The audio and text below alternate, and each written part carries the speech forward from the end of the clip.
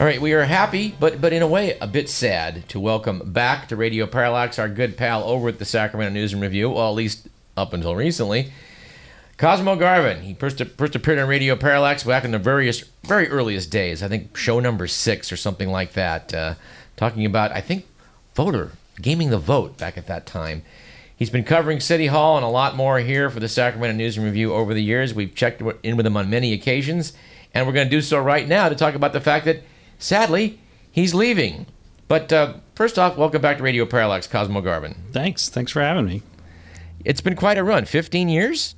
Yeah, it depends on how you count it, but about 15 years.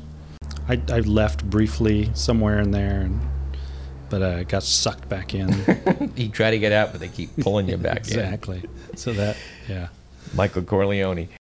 It's hard to even focus on all the different stuff that has taken place in a decade and a half. We've been tracking with you on a lot of those years. But certainly, I guess we should start at the most recent and the most, I guess this gathered the most ink, the little squabble that's been taking place with Sacramento's illustrious mayor, Mr. Kevin Johnson. Yeah. Well, you're talking about him suing us. Well, yeah, let's talk about that.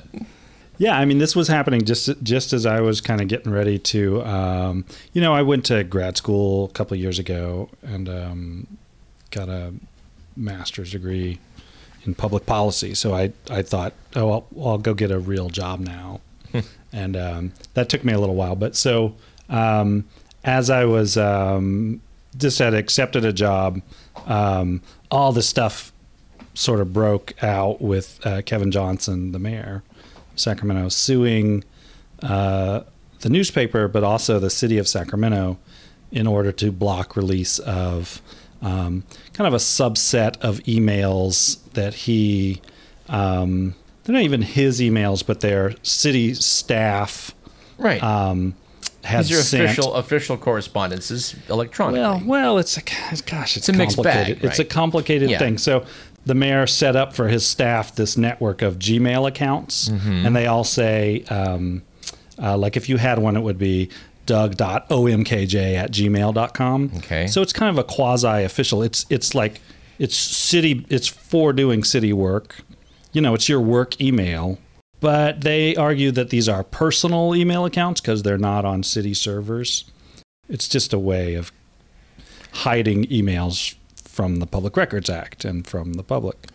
Well, this has been going on the national level too. I think Karl Rove was involved in a lot of hidden emails under Bush. Hillary Clinton's under some fire for stuff. But this is a whole burgeoning field of how to produce really emails you can hide. Yeah, it's really interesting. And there's a case at the California Supreme Court right now that is a somewhat different set of facts, but it's the city of San Jose versus a guy named Smith who sued. He wanted to see some emails that were on quote-unquote personal accounts and personal devices, and the courts have been going back and forth, and hopefully they'll settle it next year. But in the meantime, the city of Sacramento is saying, we don't have any rules about personal email accounts, and until it's settled in San Jose, we're not going to even bother to look at it. And the city council is completely checked out on this issue.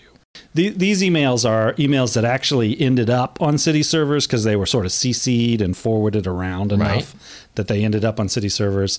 And some of them had to do with this takeover that he did of this organization called the National Conference of Black Mayors, which is now basically a defunct and bankrupt organization after he sort of did his thing. His lawyers argued that some of the emails that we had requested included attorney-client communication and having to do with a legal fight over this National Conference of Black Mayors. And by the way, I really want to admire his legal team. When I heard him on one of our local radio programs, they immediately just went to this. They just muddied the waters furiously about how well it has to do with other official business here and there. And it was like, well, yeah, you can make this really complicated. You can make this really simple. And it's actually could be quite simple.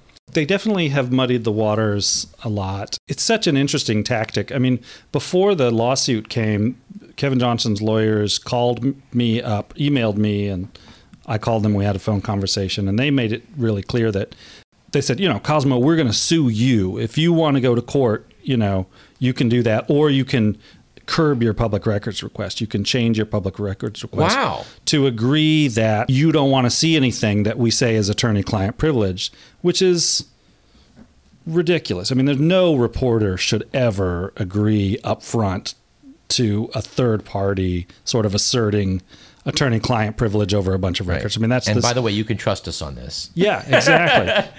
So I said, look, if the city says something is protected by attorney-client privilege, they can do that under the Public Records Act, and and we can have a discussion about that. But that's the city's job. It's not my job. It's not your job. And we're not going to have some side agreement because I have no idea what records. I have no idea if you're telling me the truth. And let's crank it back too. Let's crank it back to why were these emails of such interest to you and we the public? Well, they weren't. Of course, back to the whole. Well, are we talking about the whole arena deal? I mean, we can go back a long time. I for years have been interested in the ways that this mayor really somewhat uniquely, I think, has sort of blended public resources with his private nonprofit organizations, his private enterprises, and his sort of brand.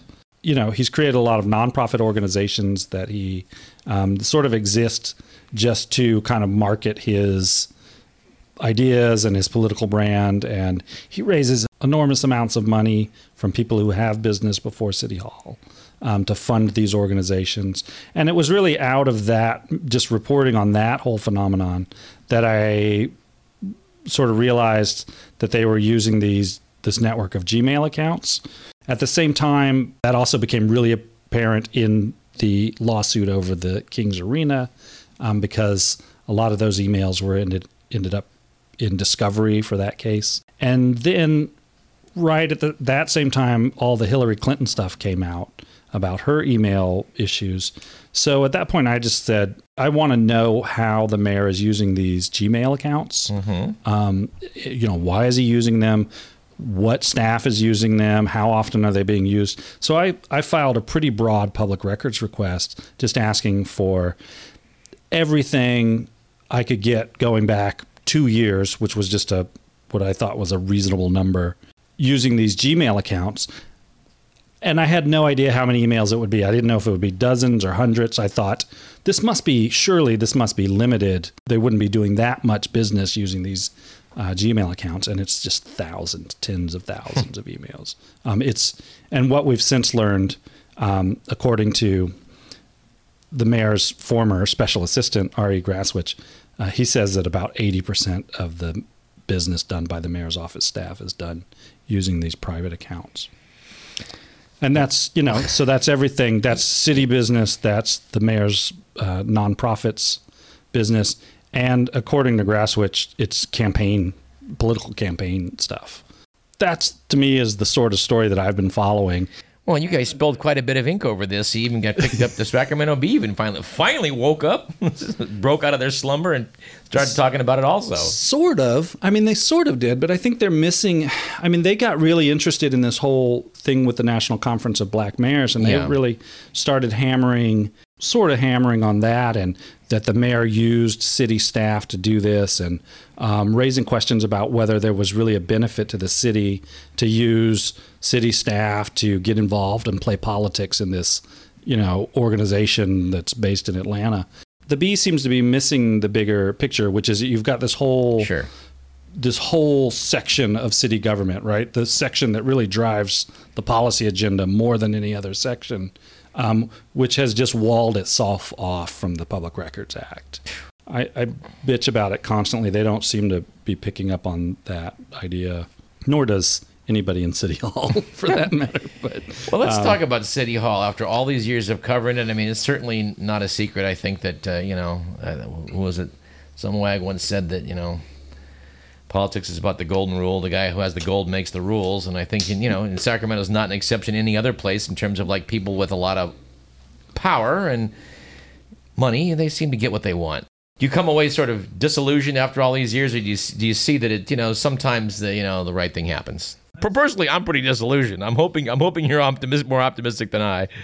I go back and forth. It's not hard to get discouraged. I think, yeah, definitely the idea that money sets the agenda. That's a big theme in my reporting. I think it has been for 15, 16 years. What are we going to do without Bites here? This is something I look forward to every week. This little snarling chihuahua and then your pros going after these guys. This is going to be missed. Yeah, I'm going to miss doing it. I mean, I totally love doing it, and it's a weird feeling this last weekend, not having that deadline. But of course, the door is always open. You could probably, I'm sure that the paper will be happy if you make some contributions, and you probably will, won't you? I think so. I mean, I got a new job. I gotta be present for, and I want to be there and be completely focused on that. And then when I kind of get that wired, I'm going to see kind of what kind of time I have. Free up a little time, so you kind of, yeah. And where are you going to in the real world of jobs? I don't want to cause any heartache for my new employers, but I'm working at the state. It's been interesting.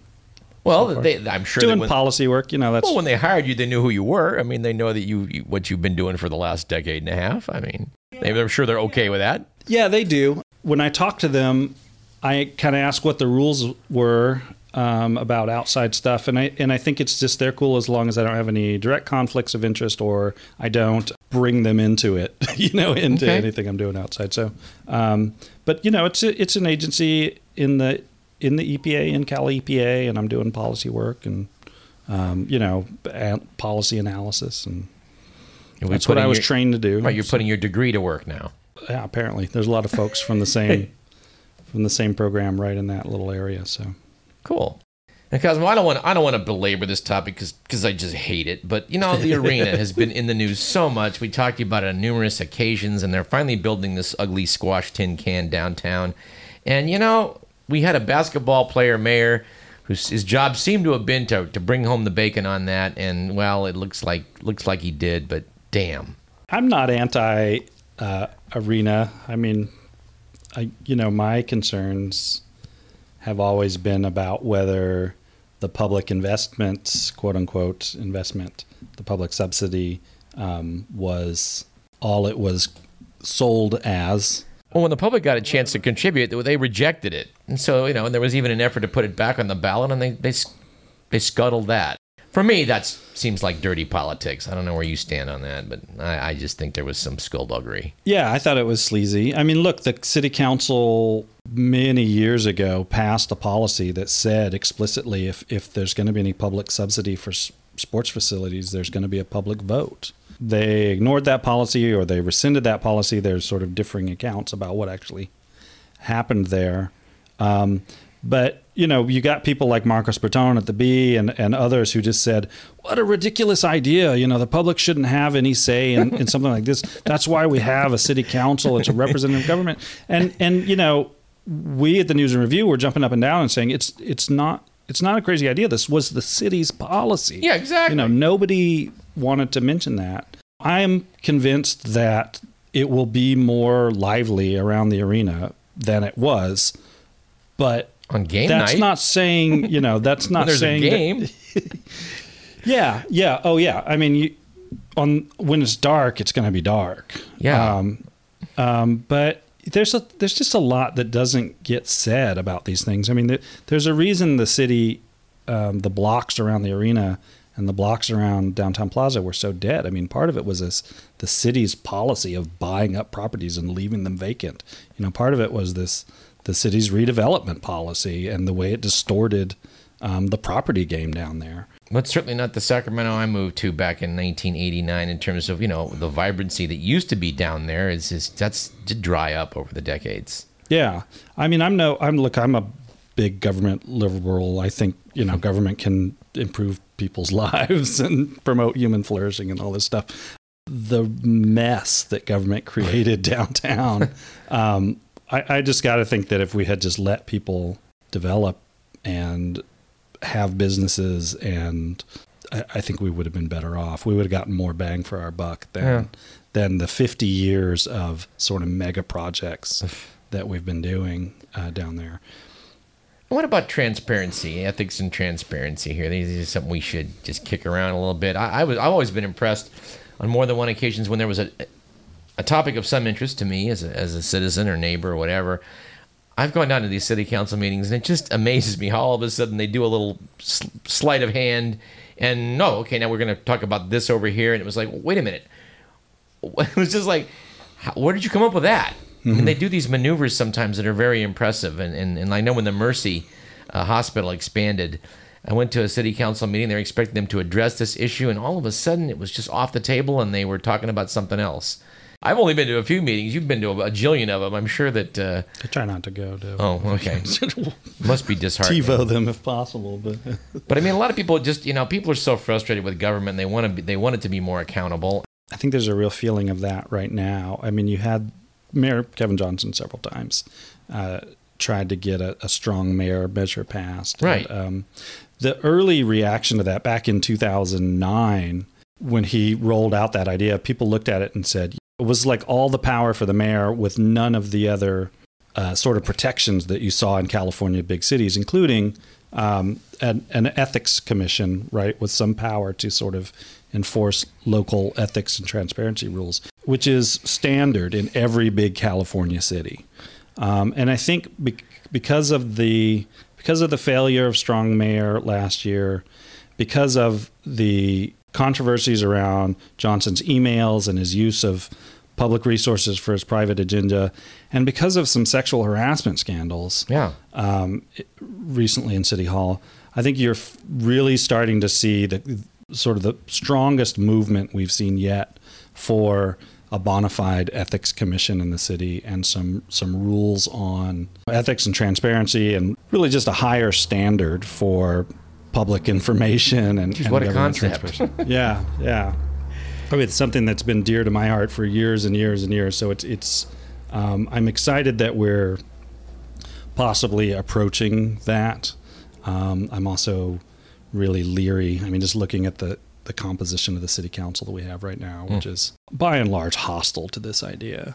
Well, every time, I don't know about you, but every time that whole Strong Mayor thing popped up, I kept thinking, not that I'm a fan, but I kept thinking of this scene in one of those Borat TV shows where he's following the guy around who's a candidate. He starts chiming in to help him, saying like, yes, Mr. Cunningham will seize power like Stalin. Couldn't help but think of that every time Kevin wanted to be such a strong mayor. Yeah. Well, that didn't go so well for him. People didn't cotton to it too much. Good. Well, anyway, Cosmo, we salute the work you've done here at the News and Review. We think that, we're big fans of investigative style journalism on this program, and we're glad for the work you did and hope that you'll be doing some in the future once you, kind of get settled into the job and maybe have a little spare time. Yeah. Thanks for having me back, man. I appreciate it.